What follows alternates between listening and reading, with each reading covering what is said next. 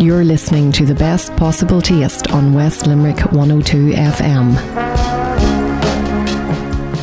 A very good evening to you and welcome to this week's Best Possible Taste. I'm Sharon Noonan, and coming up on the programme tonight, Alison Abernethy will be buttering us up as part of the June Love Dairy theme to celebrate the 2016 year of food and drink in Northern Ireland. Caroline Gray will be on the phone with details about what we can expect in the summer issue of Easy Food magazine. I travel to Galway to meet Michelin star chef JP McMahon and find out about the 2016 Food on the Edge Symposium, and I'll be putting a call into Jamie Oliver 15 graduate John Relihan, who hails from Duwa in County Kerry, and we'll be talking about his return to Ireland to head up Ireland's latest barbecue restaurant, Holy Smoke in Cork. If you have food and drink news to share, please drop me an email with all the details to s.noonan@live.ie, or you can tweet me at Queen of Org, as in Queen of Organisation.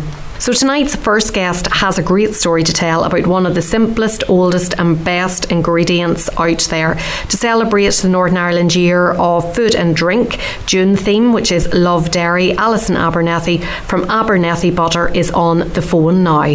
Bon appetit. Yummy. Grubs up. Delicious. Alison, you're very welcome to the programme this evening. Thank you very much. It's lovely to be with you. And you make one of the oldest, most traditional products that is out there, and it's butter, but this is a very special butter. It's Abernethy butter. Yes, indeed, we do. It's my husband actually makes all the butter. He is known as the butter maker, so he is very skilled in the process. It all started a number of years ago now, because he was going to different shows and was demonstrating how to make butter, but at the time you weren't actually selling it. So just tell us how it all began. It actually started off with my father. He made butter on our farm at home, and he would have went round the shows to show people how it was made. And then he took sick and he wasn't fit to do the shows, so myself and my husband were filling in for him. And we were doing a show one day, and this gentleman came over and said, do you realise what a fabulous product you have there, how natural and wholesome it is, and the way you make it is so special. You should be selling it and marketing it. And we hadn't really thought about it before, and that got the old brains ticking, and that was 6 years ago, and now Abernethy Butter is a very well-known brand. Presumably you were eating it at home yourselves on a day-to-day basis. Yes, we are indeed. You can't beat a bit of real butter, and it's really good for you as well now. So, yep, definitely. Fat is back, isn't that what they say? Good fats are good for you, especially butter here in Ireland, because the cows are fed out in grass, and that gives you really special milk because it's full of vitamin A and carotene. And it's good for your heart, it's good for diabetes, cholesterol, cancer. So the doctors are now recommending that everybody eats grass-fed butter, but in moderation is the key word, not a pound every day, Much as we would like to eat the pound every day. Exactly, but we have to be a little bit restrained there. So whenever you and your husband decided you were going to turn it into a commercial operation, what were the two of you doing at the time? Were you farming, or were you working outside of the farm? My husband was farming, and he was doing relief milking for other farmers as well. And I was a practice nurse down in my local GP surgery. And we both thought that that's what we would be doing for the rest of our lives. And now here we are making butter. So you started off making butter, but how did you actually get the word out there that you were selling it, and how did you generate a customer base? It was quite difficult at the start. We were just doing local shops and going out really basically with the product and trying to get shops around Northern Ireland to use it, and other restaurants. And then one day we got a phone call from Heston Blumenthal, and he had found us on Twitter, and he wanted butter for the fat duck, and he loved it. And that was the turning point for the business, because obviously if it's good enough for Heston, it's good enough for everybody else. It's been amazing since. He's a Michelin star chef and a TV chef that would be very well known.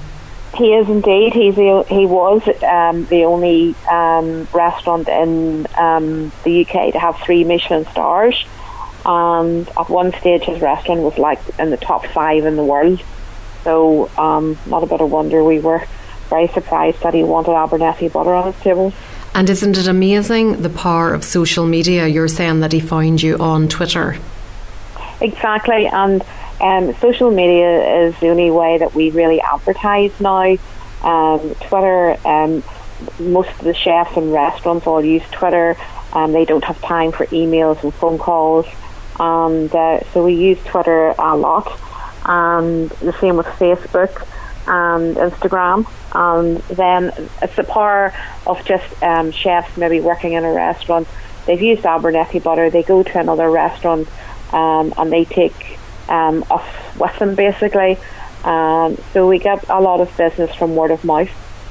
And the business has gone from strength to strength. The customer base has expanded dramatically, and you have loads of Michelin star chefs and very high-end restaurants there in your customer base.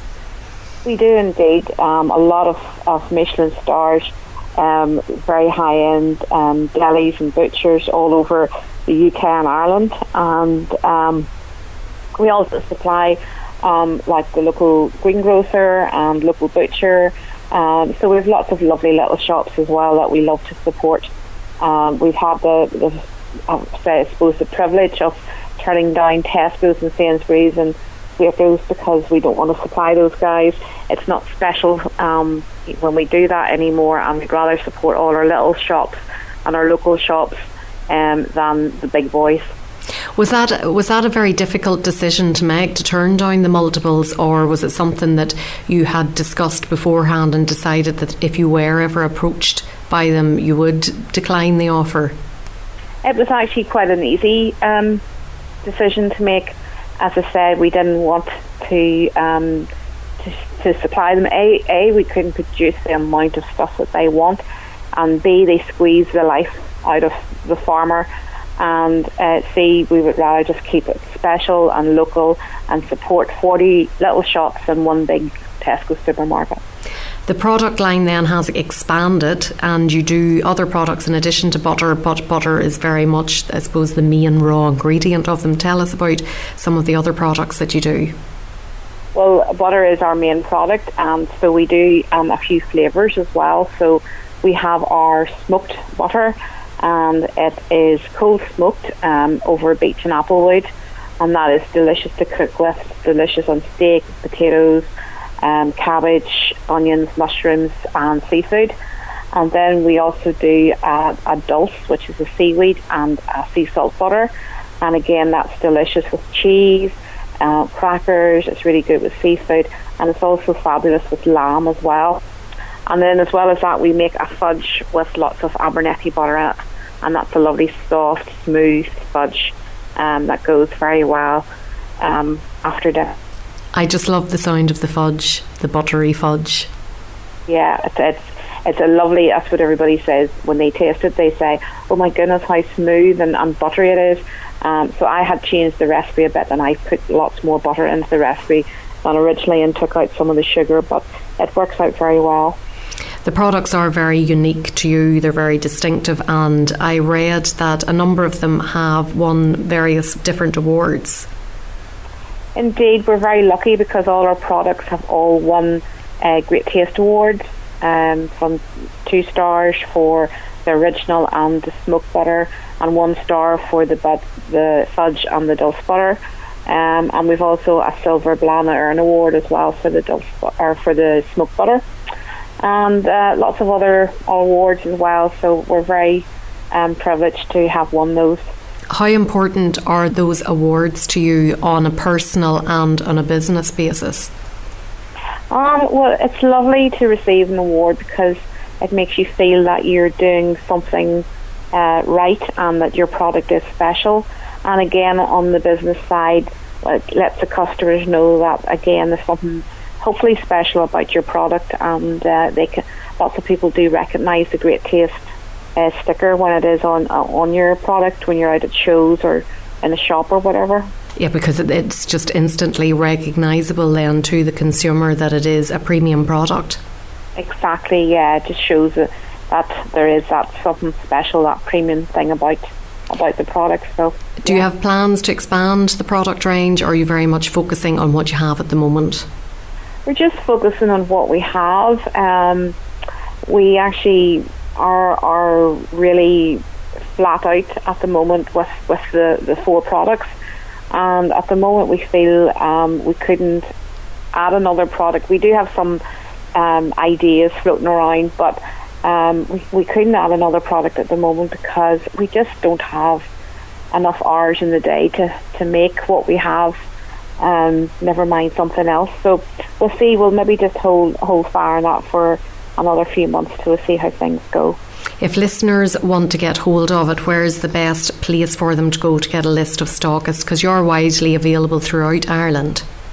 We are indeed. So the best place is just to go to our website, www.abernethybuttercompany.com, and there is a list of all the outlets in Ireland, England and Northern Ireland on that, and it's updated regularly, so if they should find hopefully somebody near themselves, or we have an online shop as well, so if that's helpful they can maybe use that. And you still go out and do the butter demonstrations, and this week you're in Randalstown in County Antrim. We are indeed. We're going to Alexander's Farm, JLX Herd. We're going to do some butter making demonstrations.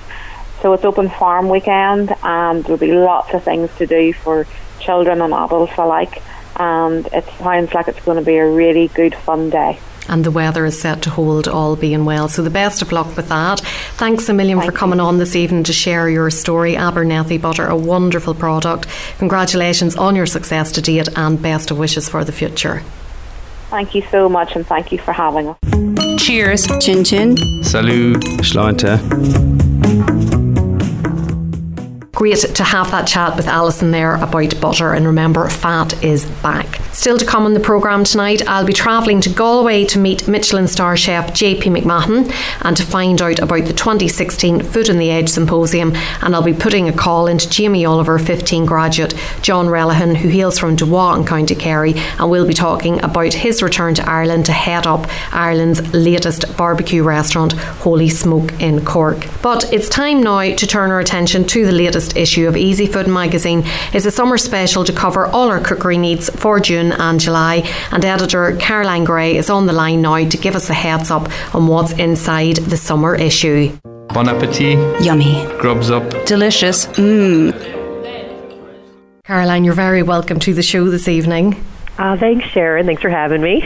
Your summer special is out. It doesn't seem that long since we were talking about your Christmas annual, but here we are. It is June, and you've a fabulous issue out for June and July, and of course there's barbecues in it. That goes without saying.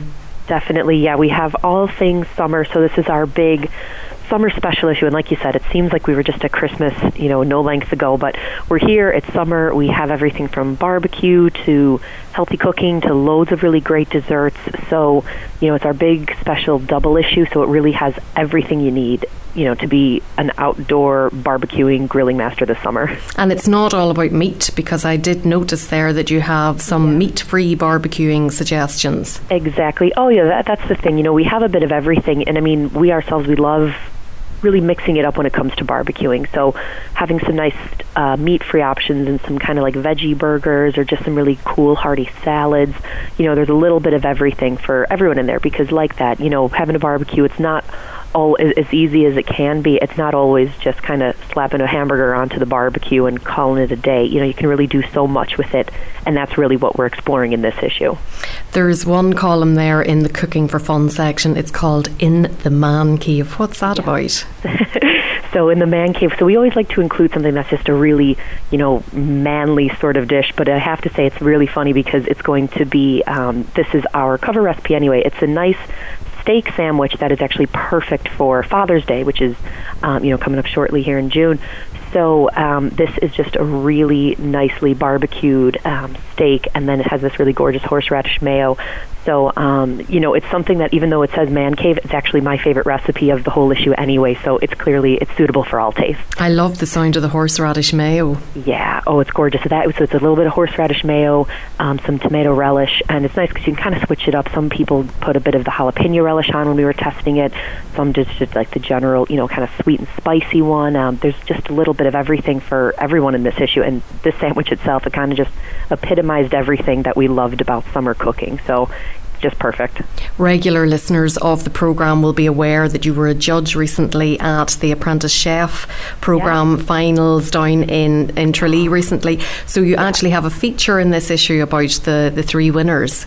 We do. I mean, I was so impressed when I was down there, Sharon, just because, I've been to a few cooking competitions, and in my head I almost kind of had an idea of what I was going to see and what I was going to, kind of encounter on the day, but I was absolutely blown away. I mean, these were three really, not really, they're young cooks, and just the level of expertise they showed in the kitchen and the dishes they prepared, I was absolutely blown away. I mean, the dishes they did, I mean, if I were to see those on a restaurant menu, I would be thrilled to get any one of them. So we are featuring not only a little bit about the winners, but also their recipes in this issue. So, if you pick it up, you can see a nice 4-page spread of the three recipes that were included, and a little bit about the Apprentice Chef program itself.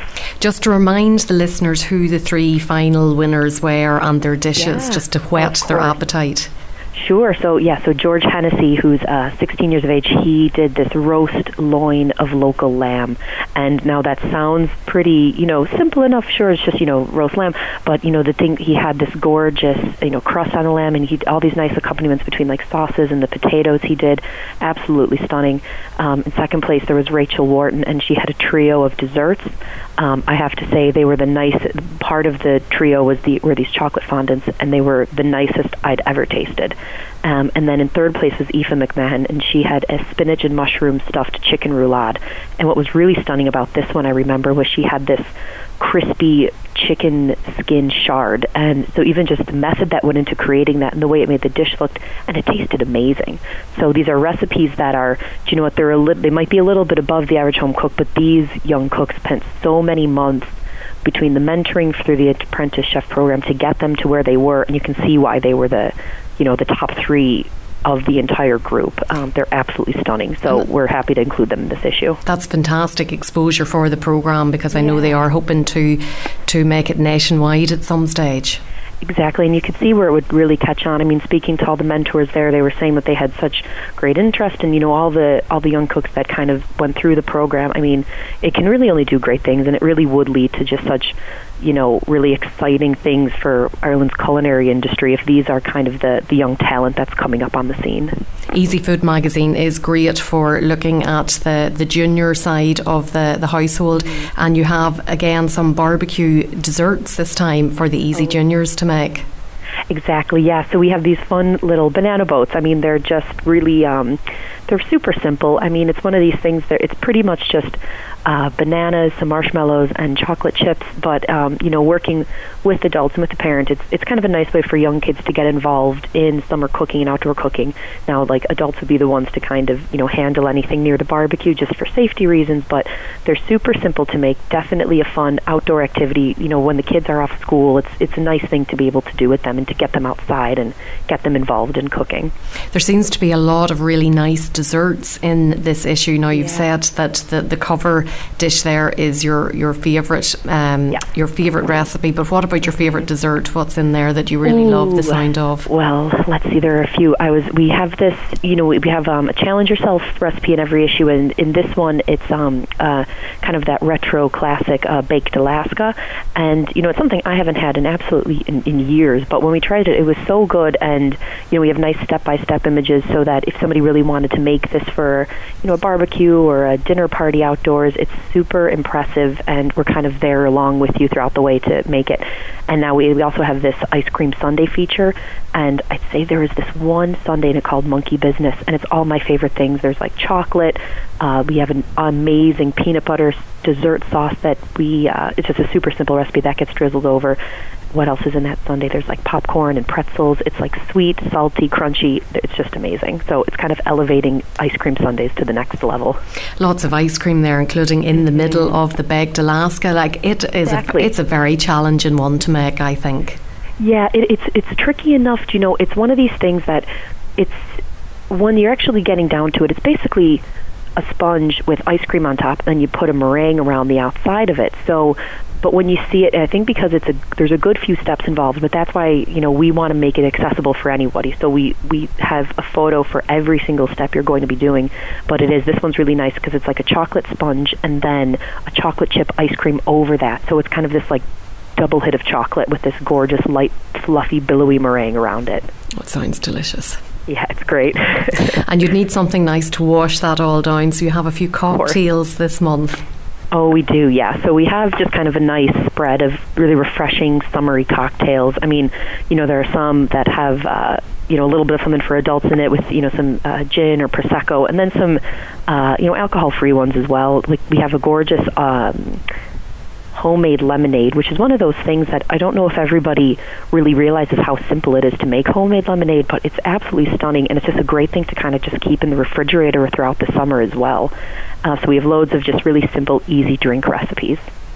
Well, it sounds like a great issue. That's the June and July issue. It's out at the moment. So we'll miss you next month, Caroline, but you'll be back in August with details for August. No doubt lots of lunch box tips for us, but we won't think about that until we get the summer over us. I know, let's enjoy the summer now. So. Exactly. All the ice cream and cocktails. Big time. Listen, thanks so much for joining me tonight. So enjoy much, the rest of your evening, and we'll catch up in August. All right, talk to you then. You're listening to The Best Possible Taste on West Limerick 102 FM.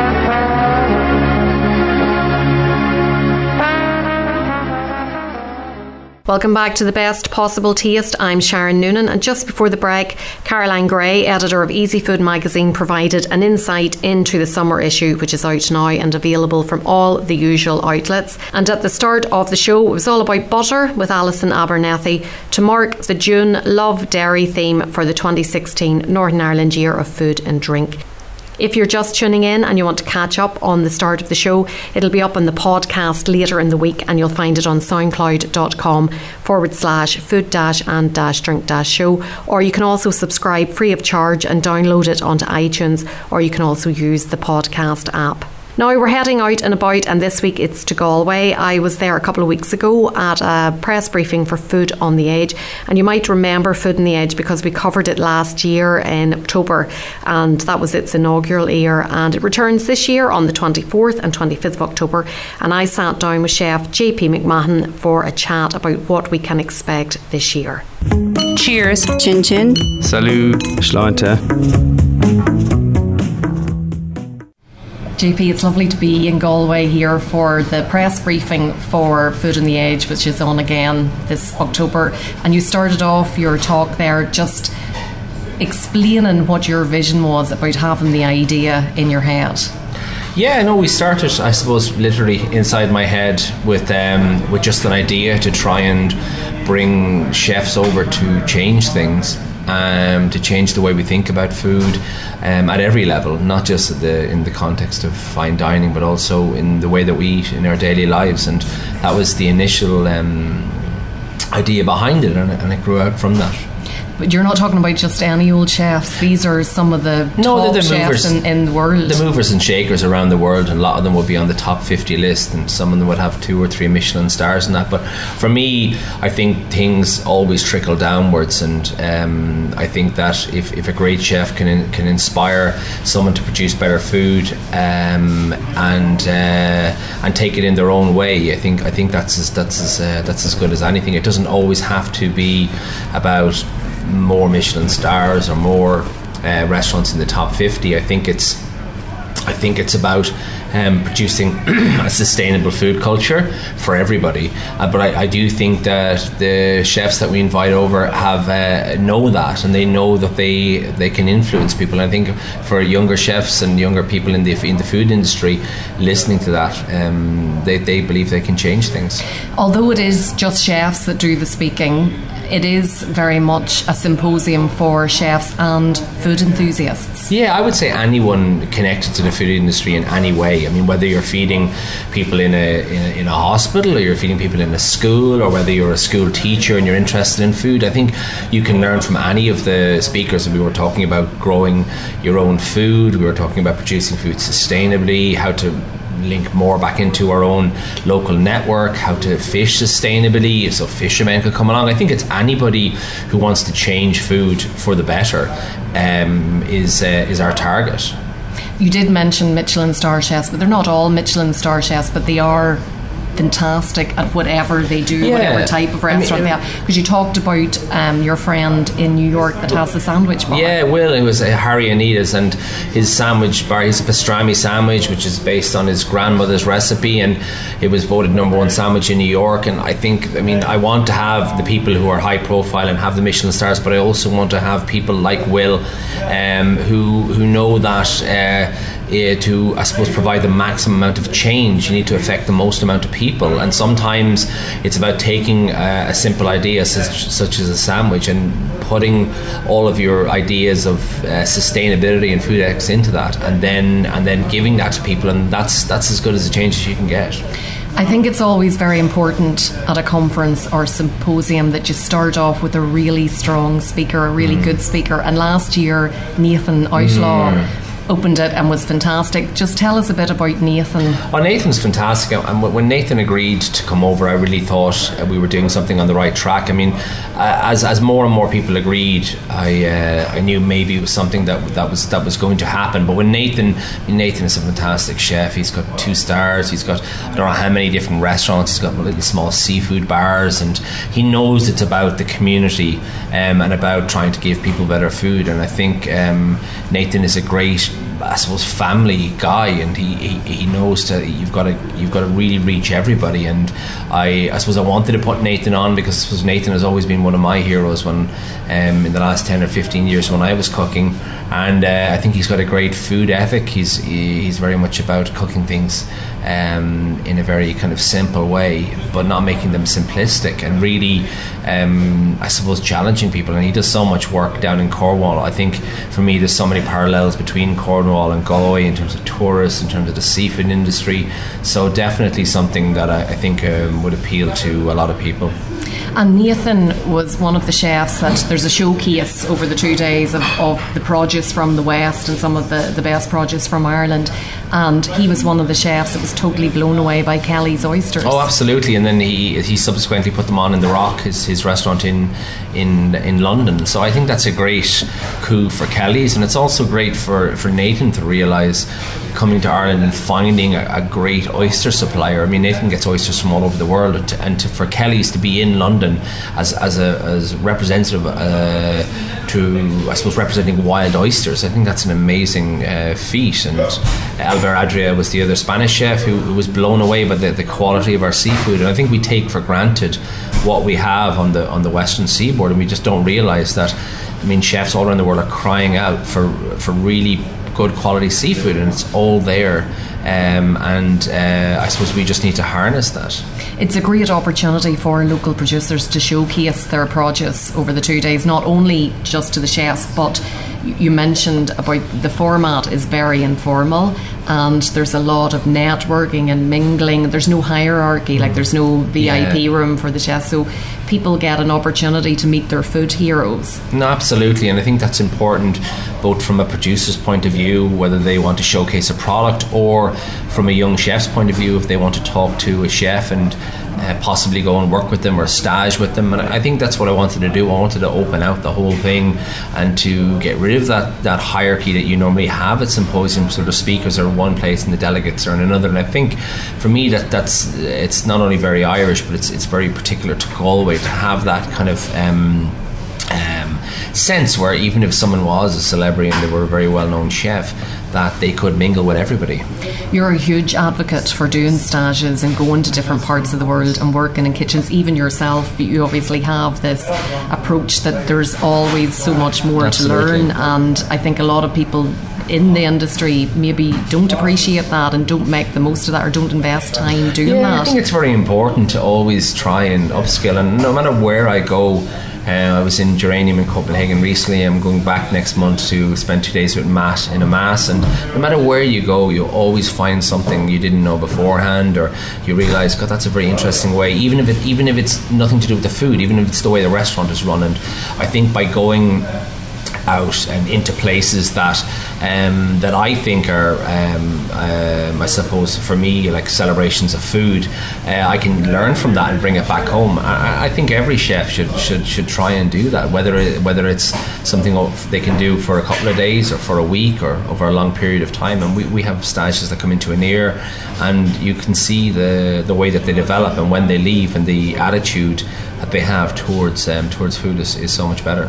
One of the chefs that you have done a stage with is Claire Smith, who's from County Antrim originally, and is chef patron with restaurant Gordon Ramsay. How was that? Oh, Claire is brilliant, and I mean they have 18 chefs in the kitchen, and they feed I think 45 people or something. So it's a fantastic system. It's like a ballet almost. Watching it, and to do everything at that level in such a precise way, it takes a lot of organisation and a lot of motivation, but fair play to them. They work very long hours, and they really try and produce the best food possible. So it was a real eye-opener to be there, and actually Gordon popped in the day I was there, and I mean had a wee chat to him and that, and so it's nice. I think it's good to go to these places to, I think almost as well to take the myth out of them, and to put them on the same platform that you operate in, and see, well, they're doing that and we're doing this, and in what ways can we make our own restaurant better. But there's many parallels in the way that we treat our products and the way they treat their products. So I think it's a clarification as well for me that we're doing the right thing, that when I go to restaurant Gordon Ramsay or Geranium, and they're 3-star restaurants and we're doing similar things, I think that we're on the right path and we are doing something that's good. Claire was one of 4 female chefs that spoke, and you're hoping to have 10 this year. Yeah, no, we have 10 this year, and I mean every year, I mean I'm very conscious that, I mean, not only are females underrepresented in the chef industry, they're underrepresented in terms of the world's 100 best in chefs as well. So there is a lot to change, and like symposiums like Food on the Edge can do a small bit by trying to find out very, very influential chefs to come and speak. But unfortunately, there are not enough women in the industry. And I mean, hopefully that's something that'll change. I always think that kitchens work better when they have a good balance between male and female chefs. I think if you put a lot of men into a room, I think you always have far too much testosterone flying around, and you need to bring it down. But unfortunately, I mean, at one stage we have 3 restaurants. At one stage we had 5 female chefs, and now we have 1 in the 3 restaurants. So I don't know if that's the conditions of cooking, or if it's that that women want to do something else. There are some great chefs, but they take a little bit more finding than the men. But it's about trying to achieve a certain balance. And also, I mean, we have a symposium to run, and we have to sell tickets. So unfortunately, most of the people who are the most famous are male chefs, and that's the difficulty as well. So, but we are trying to change it. Well, Claire Smith is obviously held in very high regard, and was the mentor for Mark Moriarty, who is the best young chef in the world and is Irish. And he was one of the speakers, and you do include Irish speakers as well. No, absolutely. And we have 4 or 5 Irish speakers again this year, and it's also good to put them on the same platform as all of the other international chefs. So we're always trying to change things, and also to listen to, I suppose, the criticisms that you get from doing anything. And we have an African American chef from USA, again, because it was someone said to me that, particularly Daniel Patterson said, all of the 30%, only 30% of the chefs in in America are white, but they have 90% of the media coverage. So you have a big problem there with black and African American chefs being underrepresented. So I wanted to really try and search out an influential black chef that I thought that could showcase what they're doing. And he's not only is he African American, but he's also a vegan. So I really wanted to bring him over. He's from New York, and he's going to talk about his food and what his roots lie in the Caribbean and that. So like I'm always trying to change. We didn't get anyone from Japan, but I think it'd be very important to get a Japanese chef as well, male or female, because they do things so different in Japan. And I think to get an insight in that and to try and learn from them is a very important thing. The venue this year is the Town Hall. Absolutely. It was in the Spiegel tent last year, and you had, what did you call the comedian that popped in? Oh God, I can't. I can see him. Phil Jupiter. Yeah, I can see him now, but I couldn't remember his name. So he popped in. That was a bit of a coup. Yeah. So yeah, I don't know. So the comedy festival runs this year. Will be running in tandem with us. So I don't know. I mean, I'd love to. I like moving beyond what we do, so and that's why I wanted a comedian there as well, to try and cut through sometimes the kind of rhetoric, or the things get very, very pedantic when you put a pile of chefs and things very, very serious, and to try and cut through that. So I would still like to do that, and whether that's through comedy or theatre or music, I think to try and showcase what we do in Galway as being very diverse and different, and also a little bit tongue-in-cheek. I think that's important to, I suppose, sometimes to laugh at yourself. I think it's the best way of learning things.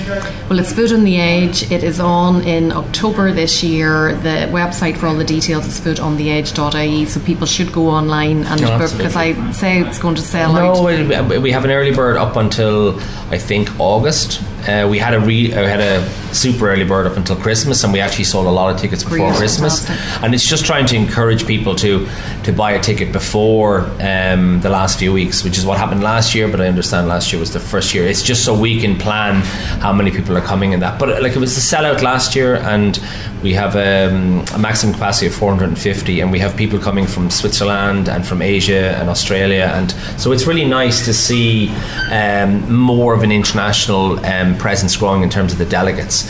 So because that's really what I want as well. I want people to come over to experience Ireland, to experience Galway. So people should not delay. Foodontheedge.ie. JP, great to talk to you as always. One final question now. Did Paul Flynn ever get that tattoo? Oh, he did not. No, he didn't. I saw Paul recently down at the Ballymena Lit Fest, and he did not get any tattoo. He needs a tattoo. You're going to have to sort that out. He needs a tattoo. Hopefully he'll be up this year, but not as a speaker. But I think hopefully that all the Irish chefs will put it into their calendar as a date not to be missed. Fantastic. Great Thanks to talk very to much, you. Sharon.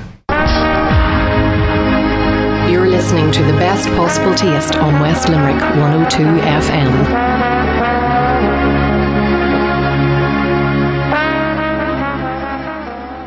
Welcome back to the best possible taste with me, Sharon Noonan. So far on the show tonight, Caroline Gray, editor of Easy Food magazine, provided an insight into the summer issue, which is out now and available from all the usual outlets. At the start of the show, it was all about butter with Alison Abernethy to mark the June Love Dairy theme for the 2016 Northern Ireland Year of Food and Drink celebrations. And just before the break, Chef JP McMahon was talking to me about the 2016 Food on the Edge Symposium, which is aimed at chefs and food enthusiasts and takes place in Galway on the 24th and 25th of October this year. If you're playing catch up on the show, it will be up on the podcast later in the week, and you'll find the podcast on soundcloud.com/food-and-drink-show, or subscribe free of charge and download it on iTunes, or you can also do a search there on the podcast app.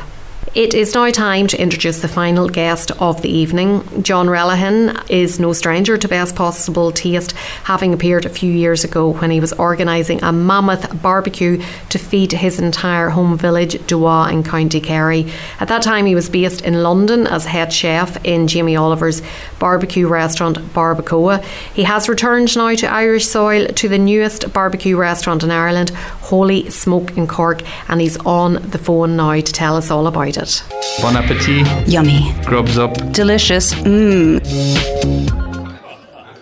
John, you're a bit of a stranger. It's great to have you back on the programme. People might not realise that I think it was 2 years ago in the summer of 2014 you organised a fantastic festival in Dua, which is your hometown in County Kerry. You had come over from London, where you were based, working in Jamie Oliver's Barbacoa, but you're back now. Holy smoke, you're back in Cork. Tell us about your new home in Cork. No, it's gone fantastic. 2014 was a great year for the festival, and I left, and after that went back to Barbacoa. So now I'm back here in Ireland again, and it's going absolutely amazing. First off, the weather is great, and the restaurant is going really well as well. And it's really nice to come back and cook in Ireland, and live here again. As I grew up here, the restaurant, we're based on like a barbecue style restaurant. We set it up, and it has 3 equipment things in the kitchen. So we got a really big Japanese Robota grill, we got a smoker, and we got an oven, and that's all the equipment we have in the kitchen. And it's just really exciting, using the best produce that we can get, local produce, and just cooking some really good, honest, simple food within the style of barbecue and smoke. Barbecuing has come on so far in the last couple of years. It's no longer about the few sausages and the burgers done on the tin foil disposable number. No, it's not. There's many different elements to barbecue, and one of the main things that I try and put into the style of barbecue is different cultures from around the world. We are quite an American style restaurant as well, but within our cooking techniques we use different elements. Our Japanese Robota grill, it's a fantastic piece of equipment that we got built specially for us and designed specially for us from London, from a good friend over there, and we can do many different methods of cooking within that as well. Even though it's one instrument, we can do different items on it. But for us, it's all about using local best produce that we can get, looking after the meat when it comes in, from brining our meat to marination of the meat, and to cooking them in the smoker over a type of wood that we choose as well. So for example, like cherry wood goes amazing with the beef, oak wood and maple wood goes amazing with pork products, and a fruity wood for the chickens. So we use different woods for all our meats, and we like to experiment with that as well, and especially cooking on the fire as well. We use a natural charcoal that we get made especially for us, our own type of blend of wood that we want in it. No chemicals, no nasty bits, and that comes from Oxford Charcoal Company in the UK, which is great, and a good friend of mine that learned to make some charcoal with him, and now I'm using his charcoal over here in Cork. Wow. Yeah. Well, if somebody comes into the restaurant and they're a bit bamboozled by the menu insofar as they have no idea what to choose because everything looks absolutely fantastic, what would you recommend? What's your favourite dish on the menu? What's my favourite dish? I do love the beef short rib. It has an oyster stout glaze reduced on top of it. It's just a big hunk of beef on a bone that will just melt in your mouth. And then for myself, as a side dish, I would definitely have to go with the mash and the bone marrow gravy. So the beef and the mash, and then for something nice, you can have a roasted squash. So we cook everything directly on the fire here as well. Roasted squash with a nice little harissa with some smoked hazelnuts on top, for some freshness and for some veg as well. But those items are, for me, I love it. If I come in here to eat, I have to have it. That sounds like a great vegetable dish there. Do you cater for vegans or vegetarians? I know people might say, for goodness sake, Sharon, it's a barbecue. Of course they don't, it's all meat. But that is the society we live in now. Yeah, it is, unfortunately. And you know what? I absolutely and truly love doing vegan dishes, and I love doing vegetarian dishes. And for a barbecue restaurant, and probably for one of the biggest meat eaters probably in the country, who just love it, you need to be creative, and you need to do some dishes that are vegan, and you need to cater for everybody. The menu that we done, I had to look into it quite deeply, to different allergens that are within the menu to cater for everyone. So if someone comes in, they should get served something beautiful, that they can have. For example, that squash dish I just said there, that's absolutely all vegan, if I minus the yogurt off it. And also we have a superfood salad, which is absolutely incredible. It's like full of sweet potato, broccoli, green beans, watercress, smoked lime dressing in there. It's full of avocado, and sweet potatoes cooked on the fire as well, and the broccoli is grilled. So it has that element of barbecue within a completely vegan dish, and vegetarian dish also within the menu. Now, you have been busy at festivals and doing cookery demos, and I suppose we should say that it's because you were at the Big Grill Festival in Dublin last year and you met fellow broadcaster Caroline Hennessy, so that whole connection with the people that were setting up Holy Smoke came about. Yeah, absolutely. You know, the Big Grill Festival started off 2 years ago, 2014. I was there for the first year, done lots of demonstrations there.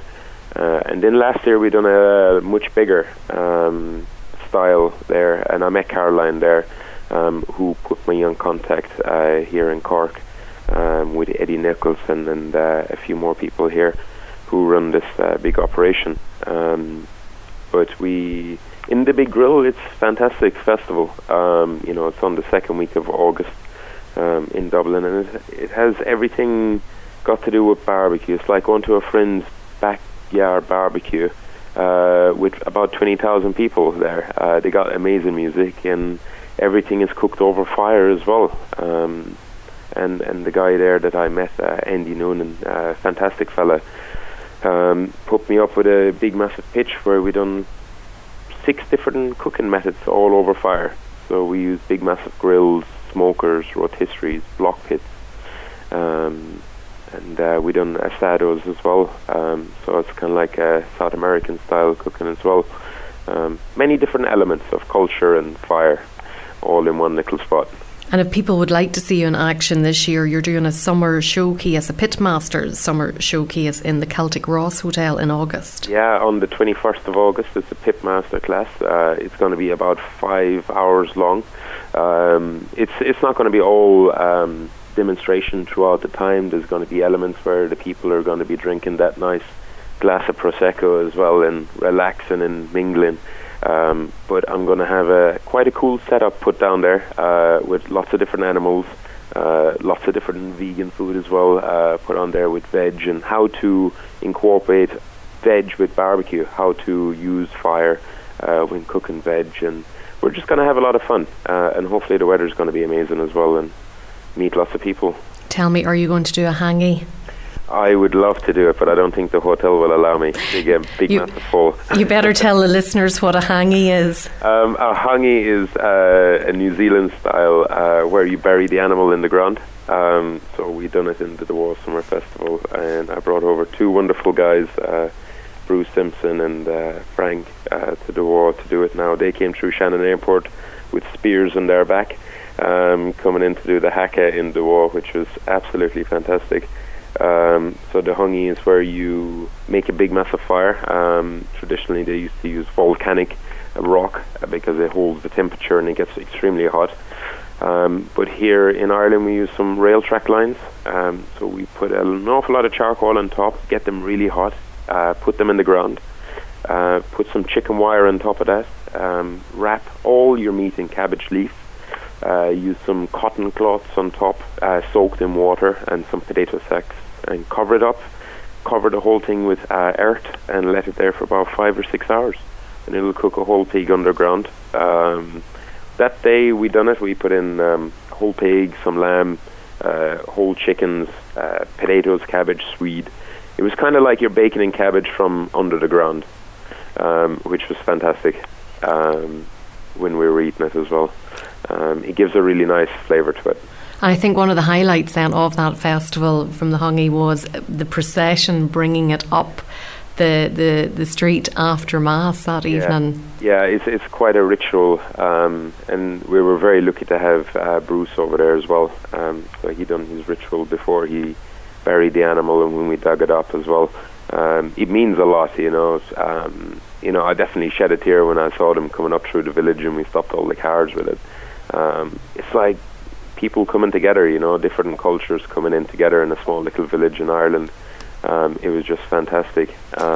Because you are a huge advocate of bringing different cultures together through food. Yeah, it's one thing that I love. I love every different culture of food, of course, and going out meeting these people. Just last year there I done a big massive dinner, a Caribbean dinner actually, for 100 people from the Caribbean. It was for my good friend Stuart. His father turned 80. So I offered I would cook for his father's birthday, and his father was 80. So we done a big massive cook-up.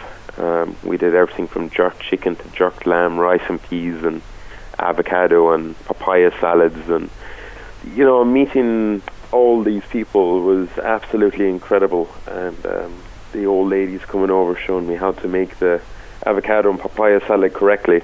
So I was also learning, but also cooking for the 100 people. Just by myself outside in the sun, which is fantastic. And more recently, in St. Patrick's Day past, you were back in London with Bord Bia, and you did a barbecue. Was it at Trafalgar Square? I did. That was in London, Trafalgar Square, St. Patrick's Day, massive event. I think they had about 90 to 100,000 this year show up to Trafalgar Square, which was unreal, and the amount of people that came there and the food that we had. There was also Irish beef, UK linked in with that as well, where we were using all Irish beef. Everything was Irish that I flew over. I even brought over a big massive turf as well, a box of turf from Ireland to London, just because I wanted Trafalgar Square to smell like a proper good old-fashioned house, you know, with the turf smell in the air, you know, bring people's memories back a little bit. It's all about the experience that you have when you go eating. It's all about the people around you, you know, you're sharing the food, and it's all about the senses, and you can see the food being cooked in front of you, and you can also smell it in the air. So by the time I left Trafalgar Square, it smelled like an old Irish house. Fantastic. Well, can you see you cook in Holy Smoke? Is it an open kitchen down there in Cork? All right, fantastic. It's all open, so anyone that comes can come up and see the kitchen. It's all open. They can see our smoker, and we normally open it up as well. And it's normally full up with lots of meat, from ribs to short rib to baby back ribs to whole chickens and everything. Slow cooked barbecue baked beans in there with brisket thrown in there as well. So it's open from Wednesday to Sunday from 5 o'clock until 11 o'clock. Do people need to make reservations, or what way does it work? Normally people can walk in, but it's always good just to make a reservation, just so that evening it could be busy. You don't want to be disappointed. Okay. But no, you know, we have a lot of other things within the building as well, within the Mardyke. We're just next to the Porterhouse as well, that has some amazing craft beers. I think their collection has over 90 craft beer at the moment. So you could sit there all evening and go through quite a few craft beers, and then come join us for food if the restaurant is too busy. Fantastic. And they'll find you on Twitter there. It's at Holy Smoke Cork, and to get all the contact information. That's correct, at Holy Smoke Cork. John, fantastic to talk to you and to catch up. We will keep in touch and maybe get in touch again later on in the summer, because I think you might have some more news then for us. Yeah. So until then, the best of luck down in Cork, and thanks a million for talking to me this evening. Thank you so much. Bye-bye. Cheers. Chin chin. Salut. Schleunter. Sadly, that brings us to the end of tonight's show, which will be on the podcast later in the week. soundcloud.com/food-and-drink-show, or, as I said before, subscribe to it free of charge on iTunes or use the podcast app. Thank you so much for tuning in this evening, and of course to all of tonight's guests, Alison Abernethy, Caroline Gray, JP McMahon and John Relihan. Until next week, bon appetit. Do you want to get in touch with the Best Possible Taste? Do you want to come on, share a recipe, review a cookery book, or just have a general chat about what you like to eat and drink? All you have to do is get in touch with me, Sharon Noonan, by sending an email to s.noonan@live.ie or send me a tweet at Queen of Org. Bon appétit!